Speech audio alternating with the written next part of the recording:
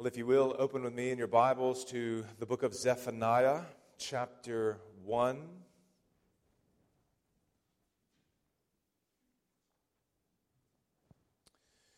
Zephaniah, chapter 1. If you'll remember, the easiest way to get there, start in Matthew, go back 4 books, you'll be there in a second. Zephaniah, chapter 1. We are continuing to make our way through this book where we see intermingled throughout the book, but especially between the first 3.5 chapters, the last half of chapter 3, this contrast between what's going to happen to the nations, to the people of Judah, in terms of facing judgment, and also what's going to happen in terms of them receiving mercy and grace.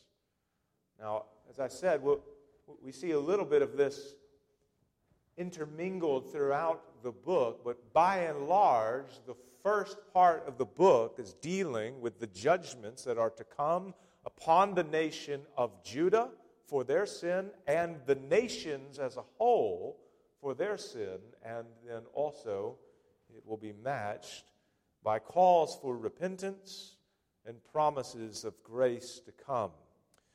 But we are this morning picking up where we left off last week in verse 7, and we're going to read together down to verse 18. Zephaniah chapter 1, beginning in verse 7, Zephaniah is writing under the inspiration of the Holy Spirit, and we read here, beginning in verse 7, "Be silent before the Lord God, for the day of the Lord is near. The Lord has prepared a sacrifice and consecrated his guests. And on the day of the Lord's sacrifice, I will punish the officials and the king's sons and all who array themselves in foreign attire. On that day, I will punish everyone who leaps over the threshold, and those who fill their master's house with violence and fraud. On that day, declares the Lord, a cry will be heard from the fish gate, a wail from the second quarter, a loud crash from the hills. Wail, O inhabitants of the mortar, for all the traders are no more. All who weigh out silver are cut off. At that time I will search Jerusalem with lamps, and I will punish the men who are complacent, those who say in their hearts, the Lord will not do good, nor will he do ill. Their goods shall be plundered, and their houses laid waste. Though they build houses, they shall not inhabit them. Though they plant vineyards, they shall not drink wine from them. The great day of the Lord is near, near and hastening fast. The sound of the day of the Lord is bitter. The mighty man cries aloud there. A day of wrath is that day, a day of distress and anguish, a day of ruin and devastation, a day of darkness and gloom, a day of clouds and thick darkness, a day of trumpet blast and battle cry against the fortified cities and against the lofty battlements. I will bring distress on mankind, so that they shall walk like the blind, because they have sinned against the Lord. Their blood shall be poured out like dust, and their flesh like dung. Neither their silver nor their gold shall be able to deliver them on the day of the wrath of the Lord. In the fire of his jealousy, all the earth shall be consumed. For a full and sudden end he will make of all the inhabitants of the earth." Let's go to the Lord again in prayer.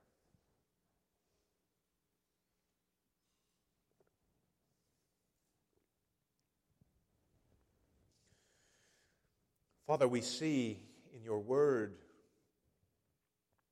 We see in your law. We see all throughout the prophets. Even when we come to the New Testament, we see in the preaching of Jesus, in the preaching of the apostles and their writings, that you are a God who cannot look upon sin with indifference. You cannot merely overlook it and dismiss it as if it is no thing at all.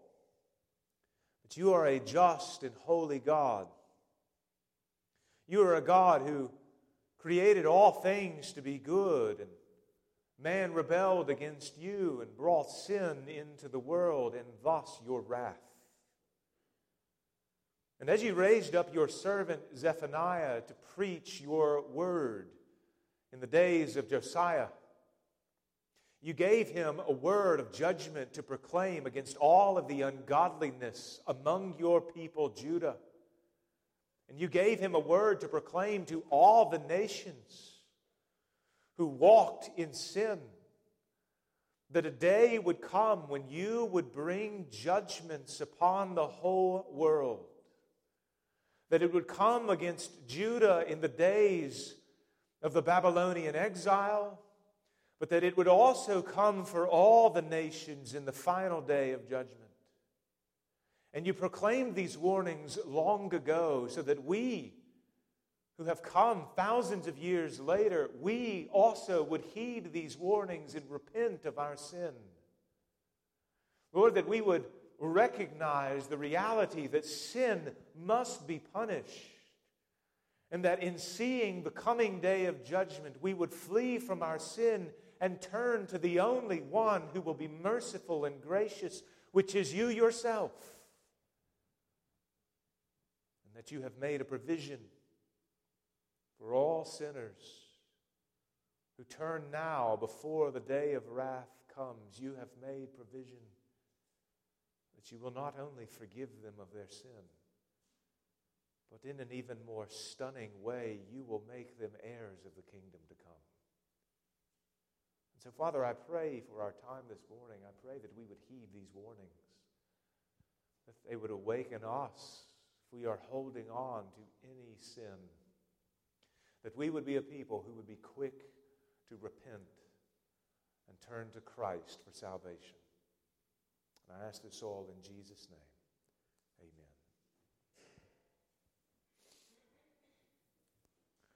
One of the things that sometimes hear from secular materialists, atheists, as a justification for their unbelief is that God has not given them enough evidence to believe. Perhaps you've heard that before. Perhaps you've had conversations with atheists before where something like that is said. God has not given me enough evidence to believe.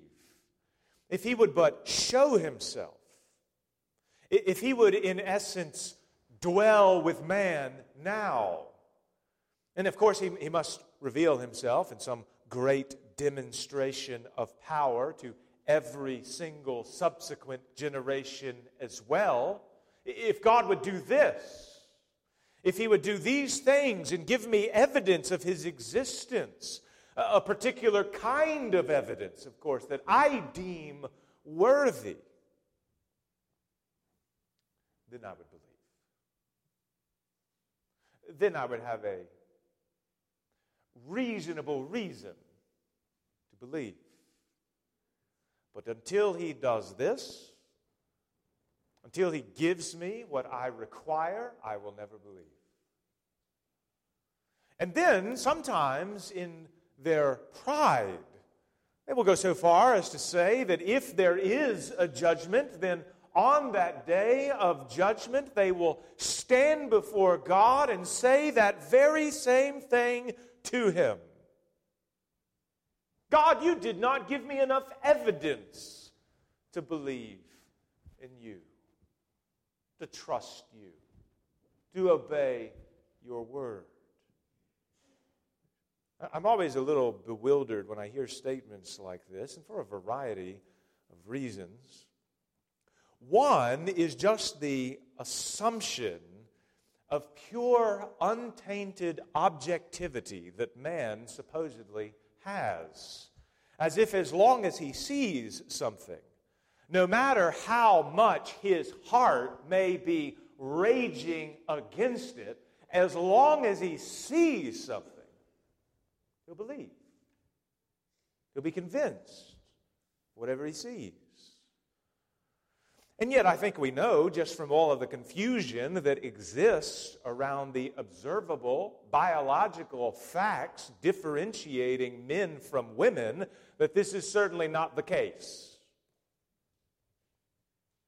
That your eyes can be telling you something, and yet your heart rages against it. Man can easily reject what he sees with his own eyes. But even beyond this, we see a multitude of examples all throughout Scripture of men seeing the presence of God revealed before their very eyes, and yet they still do not believe. They still harden their hearts.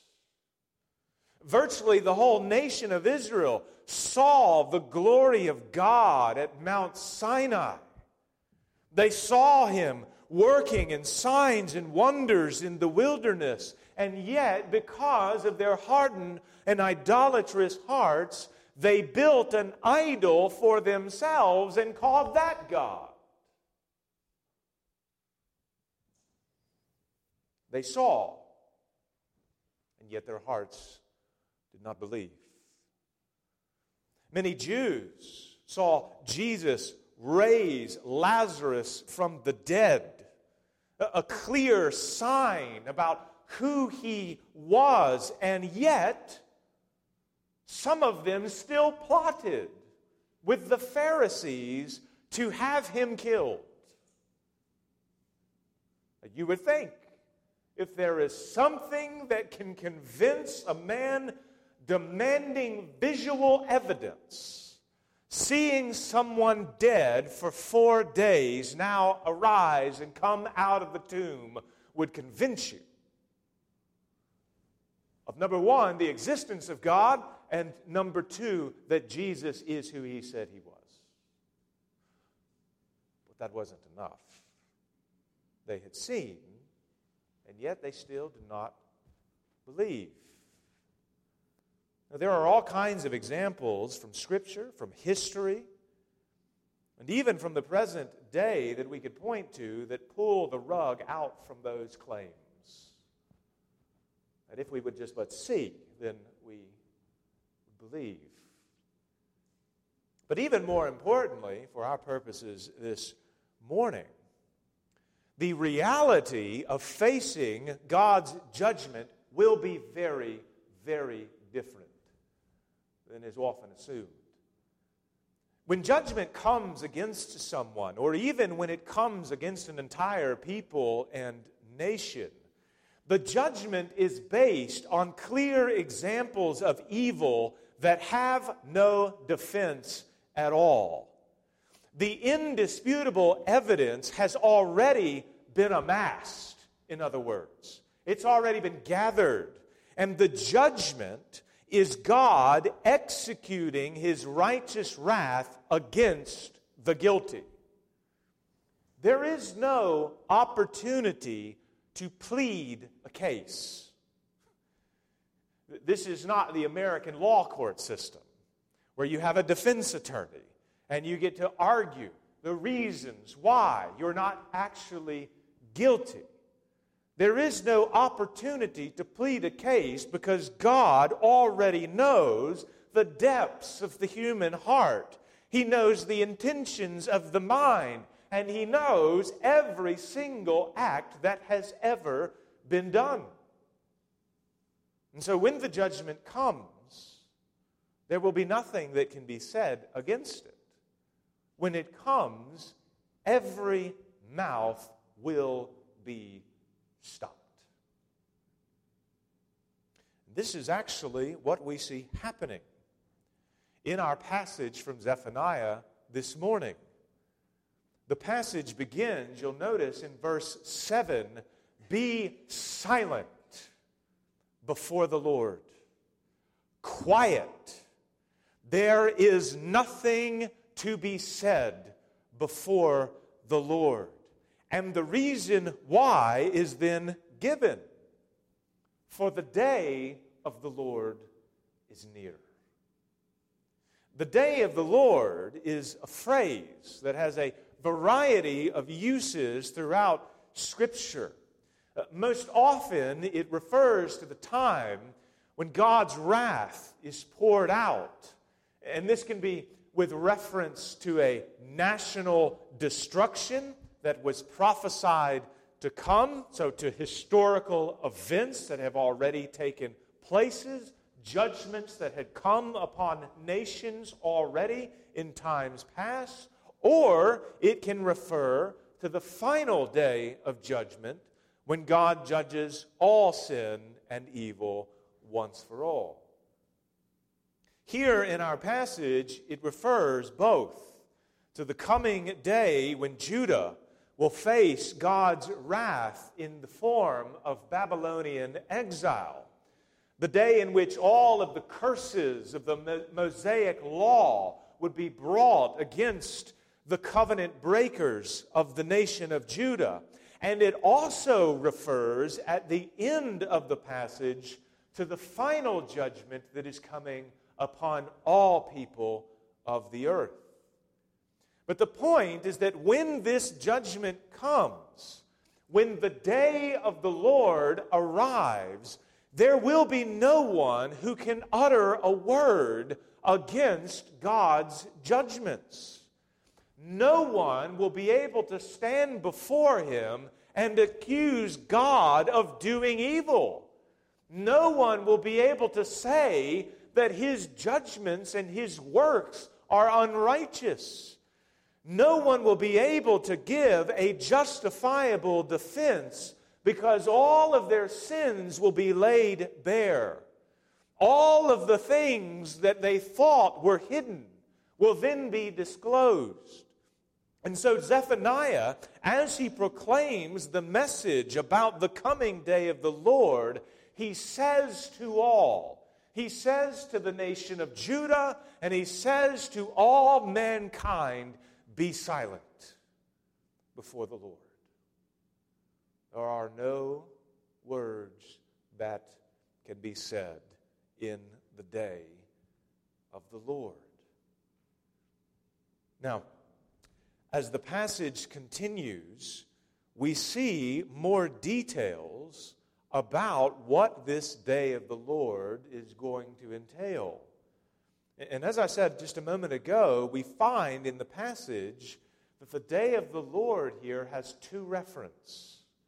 One is in verses 7 to 13, where Zephaniah is speaking about the day of the Lord that is soon coming against Judah.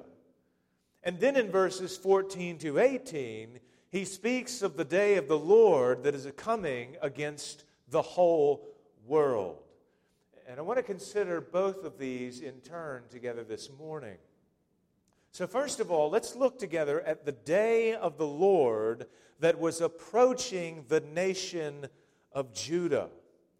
Zephaniah begins, again in verse 7, with the warning, the call to be silent.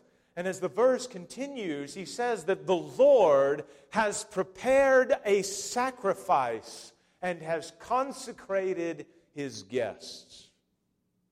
Now, if you remember from last week, in verses 2 to 3, Zephaniah there had alluded to the Noahic covenant and the days of Noah and the flood. And he spoke of a coming universal judgment against all mankind that would effectively reverse the creation, much like the flood brought about a reversal of creation and submerged the entire world back under the formless and void waters of the world. Here in verse 7, the preparation of a sacrifice alludes to the covenant-making process that you see in many places of Scripture, but of course one of the first places is in Genesis 15, where Abraham and God enter into a covenant together, and the Lord orders Abraham to prepare a sacrifice. There's an allusion to that covenant-making sacrifice process here. And then further down in Zephaniah chapter 1, verses 15 to 16, the day of the Lord that is coming as a day of darkness and gloom, and a day of clouds and thick darkness and of trumpet blast. And this itself alludes to the appearance of God in Mount Sinai. In other words, this coming day of the Lord is the day when the Lord Himself comes as the covenant enforcer. He is coming particularly to bring the curses of the covenant. He comes as the one who is going to execute His vengeance against all those who have violated His various covenants. And in the case of Judah, they had violated the Mosaic covenant. And so God determines now to bring the curses of that covenant, some of which we read from Deuteronomy 28 earlier. He is now bringing those curses upon them. Their sins, we know from the Old Testament, had always needed some sort of atonement.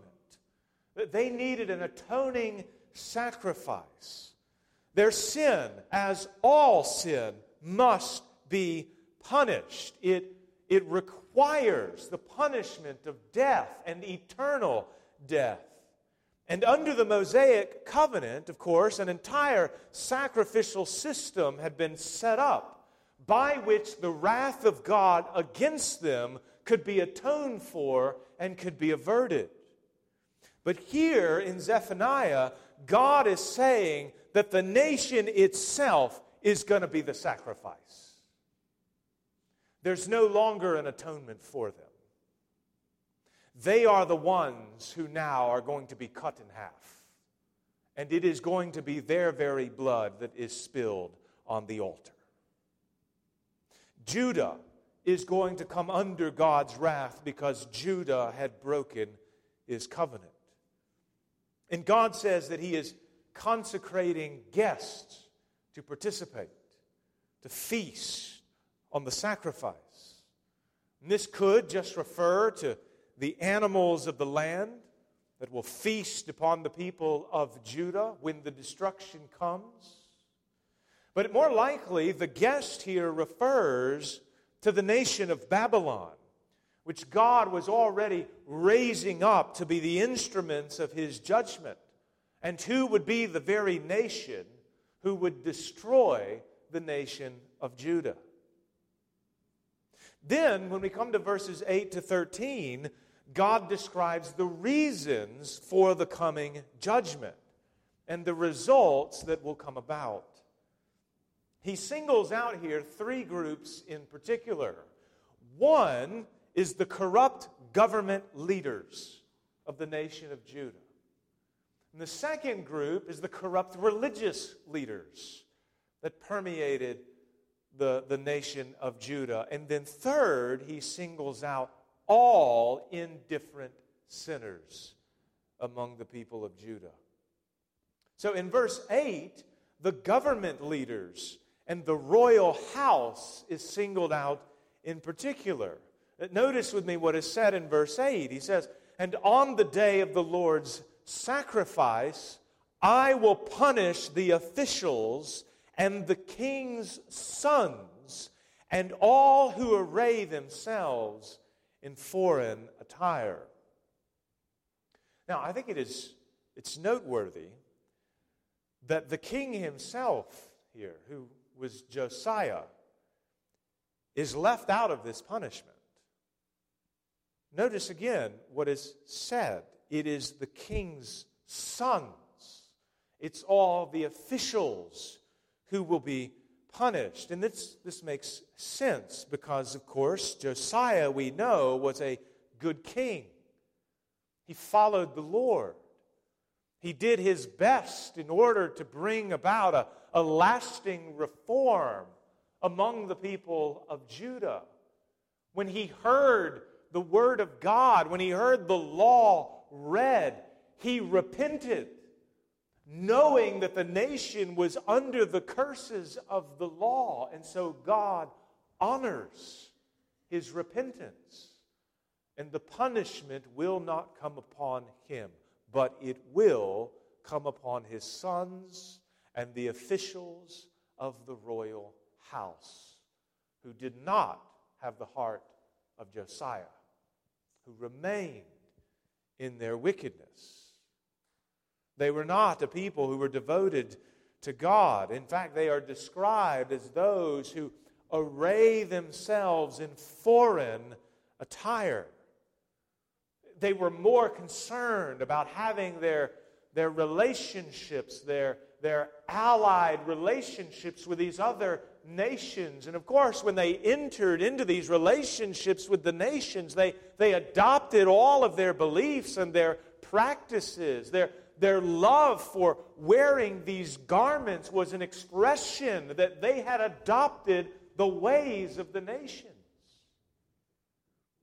We know as well from other prophets that these government officials were notorious for perverting justice for the sake of money.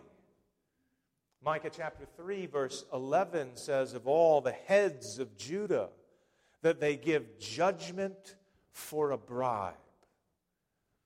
The governors, in other words, throughout Judah were not concerned in righteous governing.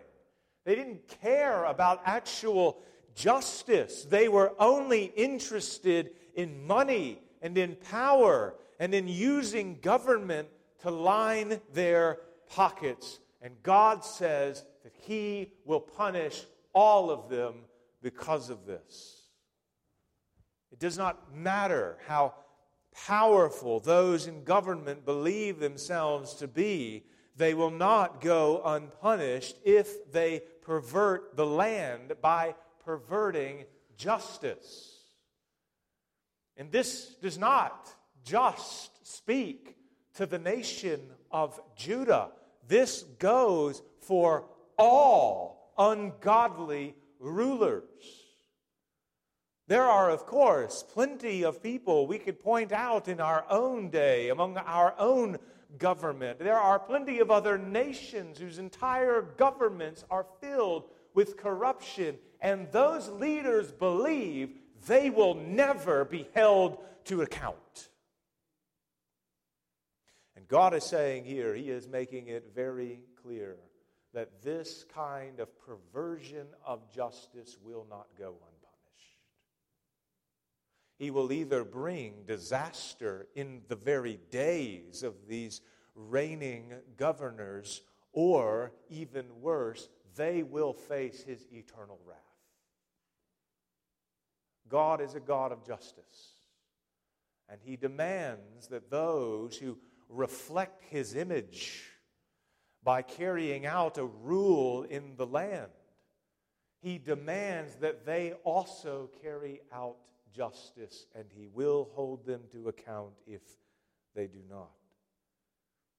But I want you to notice also here that God is not only singling out the corrupt government leaders, He is singling out corrupt religious leaders as well. He says in verse 9, "On that day I will punish everyone who leaps over the threshold and those who fill their master's house with violence and fraud."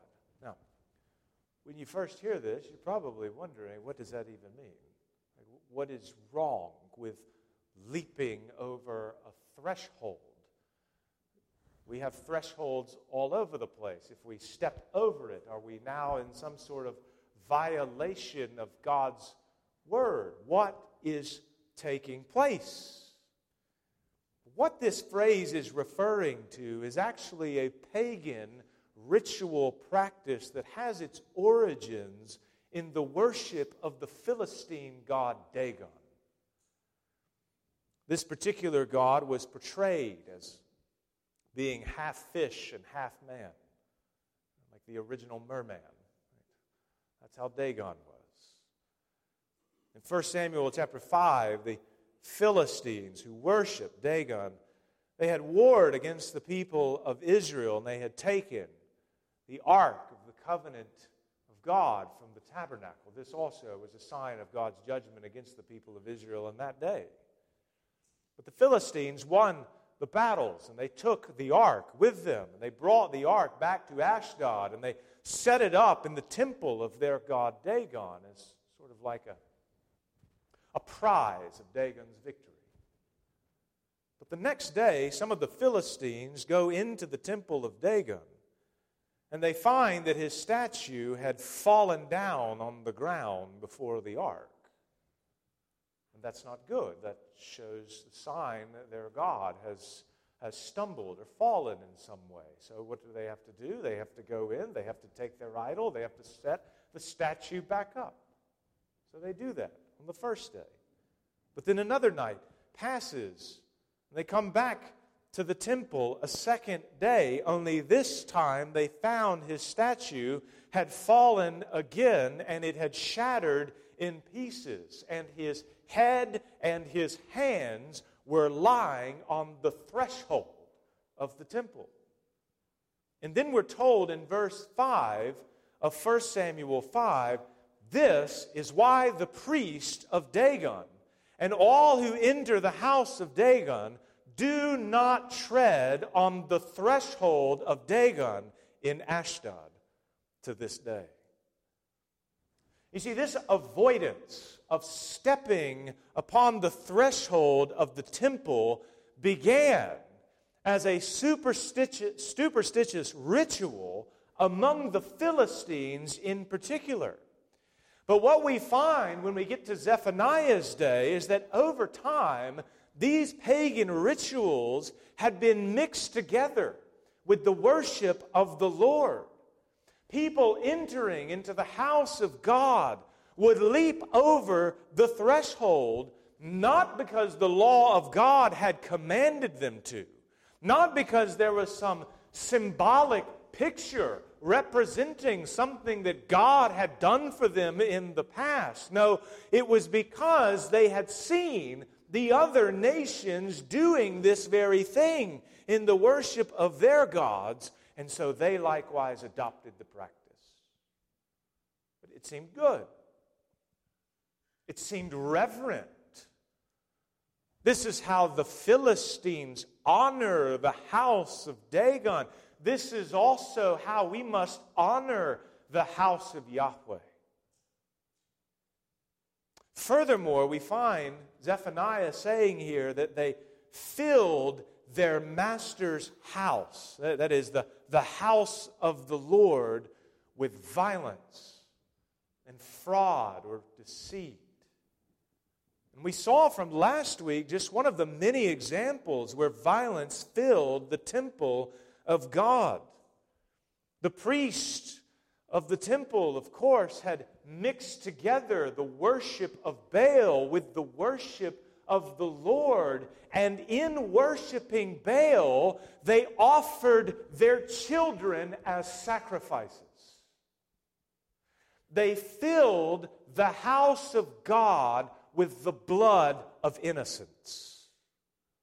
And Zephaniah here is calling all of them out for their abominable practices.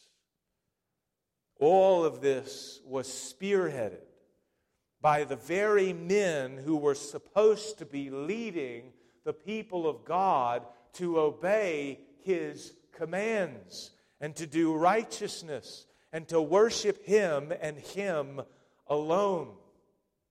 The religious leaders, the ones who were entrusted by God and entrusted by the people to teach them sound doctrine and to teach them the Word of God, were the very people leading the charge into idolatry. And so God says, I will punish all of them. Friends, God's ways have not changed. from this day either. We are told all throughout the Bible, both in the Old and the New Testament, that false teachers will always be among us. One of the ongoing battles that the church has to fight against is men, and now strangely even women, who use their positions of leadership, who use all of their religious credentials, if you will, who use the pulpit to distort and twist the Word of God. There are men who have used their positions to abuse people in a variety of ways. There are those who have mixed together the gospel of Christ with all of the various beliefs of the world, the idols of the nations, and have fashioned another Christ altogether in their own image. I mean, we can look around at our own nation and see all of the moral perversity that is taking place outside of the church, but it's not just outside. It is those who claim to be preachers, to be pastors, to be those who are going to proclaim the Word of God, who have now mixed together the moral perversity of the world into the church.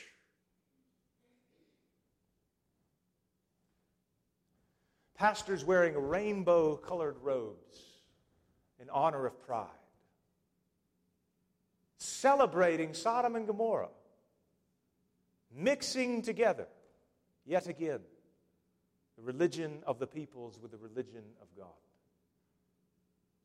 And God will hold all who do such things accountable. The Bible tells us that just as the religious leaders were punished in the days of Judah, so also will false teachers face a great judgment for leading people astray.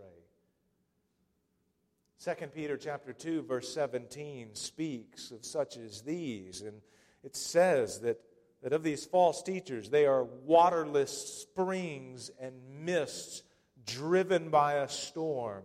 For them the gloom of utter darkness has been reserved. God will hold accountable all who pervert His word and lead others into that very same kind of idolatry.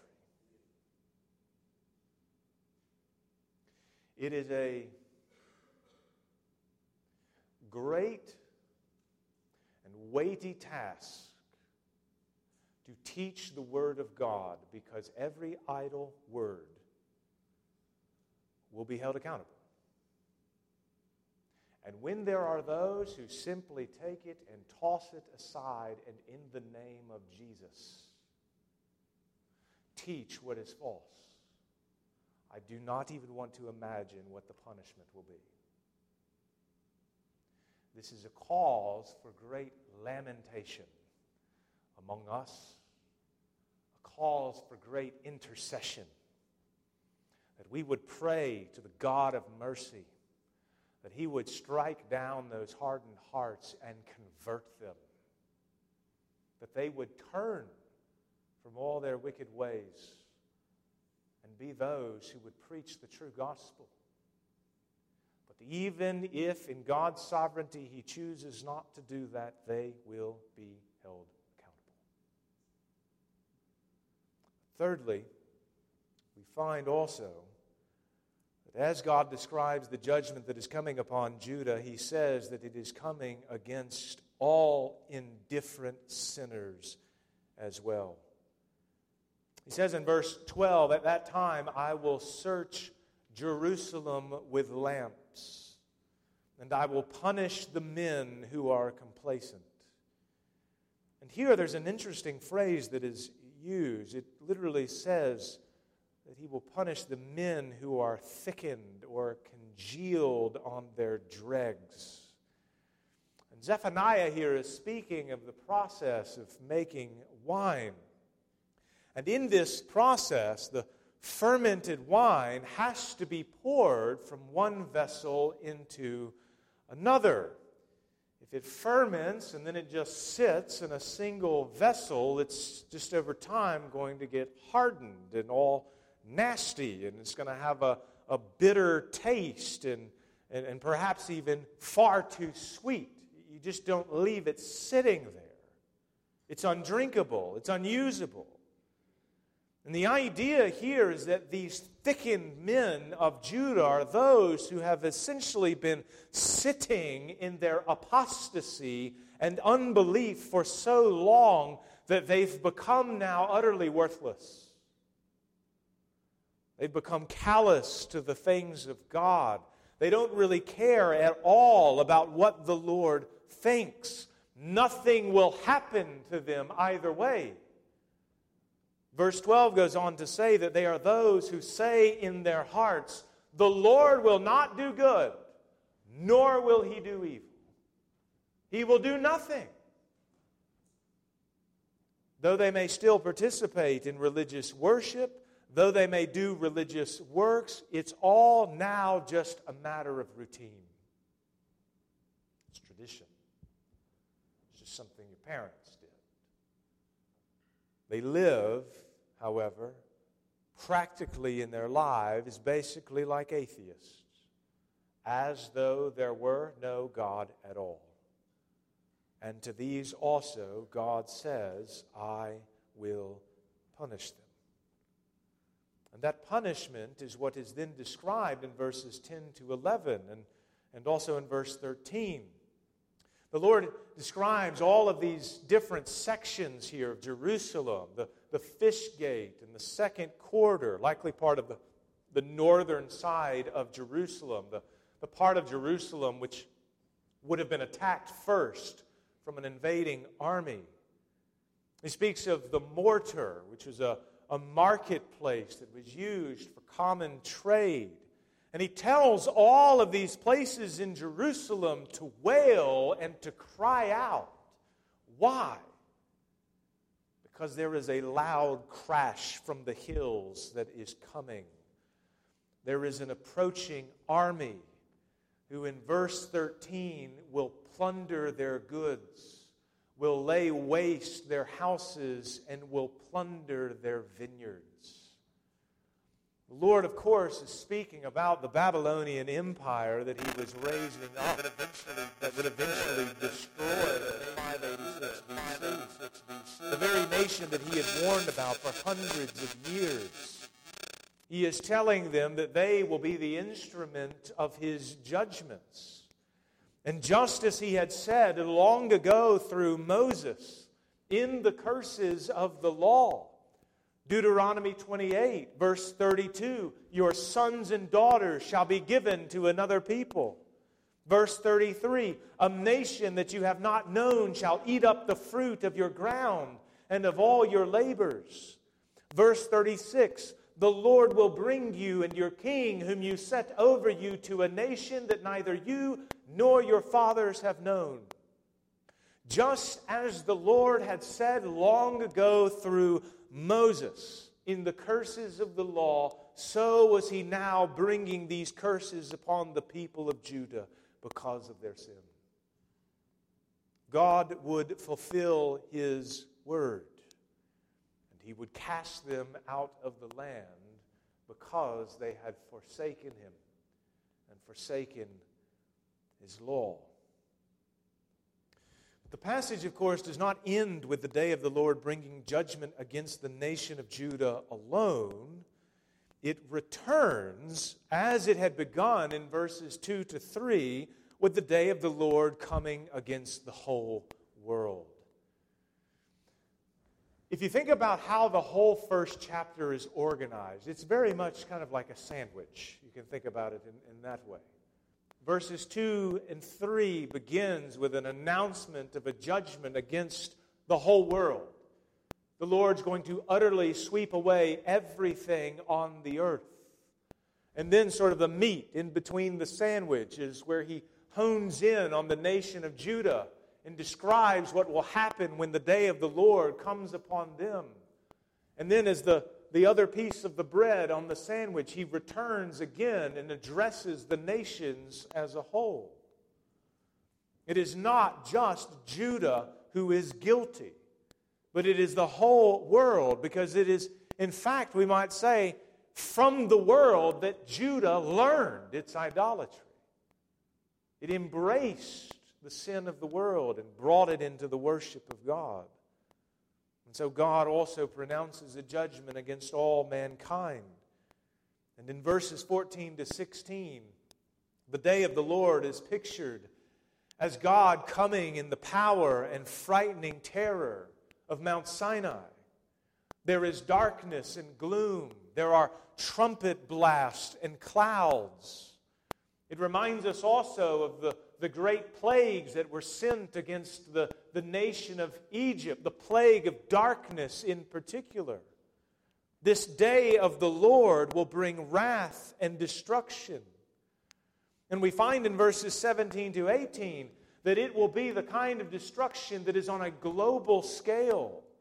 And it will be in the likeness of what came upon Sodom and Gomorrah. This is one of the things that we saw last week, and it continues throughout the whole book of Zephaniah. This idea that what happened to Sodom and Gomorrah is what God is bringing upon the whole world. Notice in verse 17, God says, I will bring distress on mankind, so that they shall walk like the blind, because they have sinned against the Lord. Their blood shall be poured out like dust, and their flesh like dung. Sinful man is being swept away, not as an act of injustice on God's part, but as an act of justice because they have sinned. God's judgments, when they come upon the world as the necessary and righteous response to evil. And when they come, there is nothing that can save from them. Verse 18 says, neither their silver nor their gold shall be able to deliver them on the day of the wrath of the Lord. In the fire of His jealousy, all the earth will be consumed. For a full and sudden end He will make of all the inhabitants of the earth. So we see that the Lord's fiery judgments will come suddenly. They will come without a moment's notice. It's as Peter said in 2 Peter chapter 3, verse 10. He says, but the day of the Lord will come like a thief, and then the heavens will pass away with a roar, and the heavenly bodies will be burned up and dissolved, and the earth and the works that are done on it will be exposed. It's as the Apostle Paul likewise said in 1 Thessalonians chapter 5, verse 2. He said, for you yourselves are fully aware that the day of the Lord will come like a thief in the night. While people are saying there is peace and security, then sudden destruction will come upon them as labor pains come upon a pregnant woman, and they will not escape. When God's judgments, friends, come upon the world, it will not then be the time to make preparation. It will not be the time then to pursue mercy and grace. There will be no time to mend your ways. His judgment will bring an end to the earth as it now is, and it will wipe away all ungodliness, all sin, and all death from all the land. Now the point in Zephaniah proclaiming these judgments, the point in all of this is made clear from the Word of God. God does not tell us of coming days of judgment so that we would simply just throw our hands up in the air in utter hopelessness and despair. He is not telling us these things so that we would not respond in any particular ways. We will look at this in more detail when we get to chapter 2, the week after next, but it's worth stating even now that these warnings, these judgments that are being proclaimed are told to us for a reason. They were told to the nation of Judah for a reason. Again, if you think about the days of Josiah, when Josiah heard the curses of the law and realized that the nation was under the curse, what did he do? He repented. In dust and ashes, he tore his garments. He rended his heart. He knew that God was also full of steadfast love, full of patience. He repented, and he led the nation to repent. And this is the very same intention here. Warnings are given as a caution so that you would not fall into the very thing that is being warned about. If someone is standing on some train tracks and there is a train that is quickly heading towards them, and I yell out, "Get off the tracks because a train is coming." It is not so that they would stand there and freeze up and watch as the train approaches. The purpose of the warning is to get them to jump off of the tracks as quickly as possible.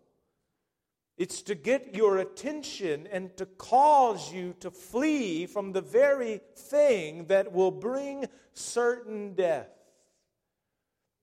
And in the same way, these warnings that were told to the people of Judah long ago and that were announced even to the world are intended to provoke within all of us the right response. The warnings are given to us so that we also might repent. That we would hear of the wrath that is coming. Before the day comes like a thief in the night, God patiently, generation after generation, warns us so that we would repent and turn to Him and so be saved from the wrath that is to come. Indeed, the Apostle Paul, in that very same passage where he speaks of the coming day of the Lord, he says to the Christians in Thessalonica, he says, But you are not in darkness, brothers, for that day to surprise you like a thief. For you are all children of light, children of the day.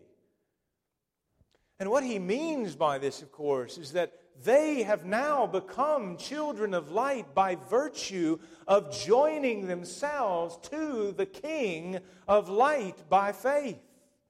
These Thessalonican believers had repented of their sins. They had turned from their idolatry. They had destroyed all of their idols, and they trusted in Christ as their Savior. And so, as Paul says, they had no need to fear the day of the Lord coming upon them. And it is the same for all of us as well, friends. God patiently calls us while it is still day to repent of our sins. His Word shines a light on our darkened hearts, not solely that we may move into despair and say that we are undone and do nothing about it. No, He shines the light into our hearts so that we might turn to Christ and become, as Paul says, children of light. Because it is the case that if you step into the light of the Son of God as His light shines upon you, you also will become light. As that day is fast approaching, Though it may seem as if there has been a long delay, you can remember, Peter even brings this very point up in 2 Peter. All things seem to be going on as they always have been. Though it seems as if there is a long delay, the day is near. The warning is that it may not come upon us like a thief in the night, but as we hear of what is coming upon the world, we are to respond rightly. And that right response is to turn from your sin and to trust in Christ. Friends, that's also, let me end by saying this, that is also an instruction, not only for those who do not know the Lord, but for those who do. We are still to be a people who throughout our lives are daily repenting from our sins. Because if we begin to live lives where we are embracing sin, where we are indifferent to sin, what we will inevitably prove is that we are a people who have never known God. Because the grace of God transforms the people of God. And so this is for all of us, friends. We are to hear these warnings and to repent if we know Christ and to repent especially if we don't know Him. Amen. Let's go to the Lord and close with prayer.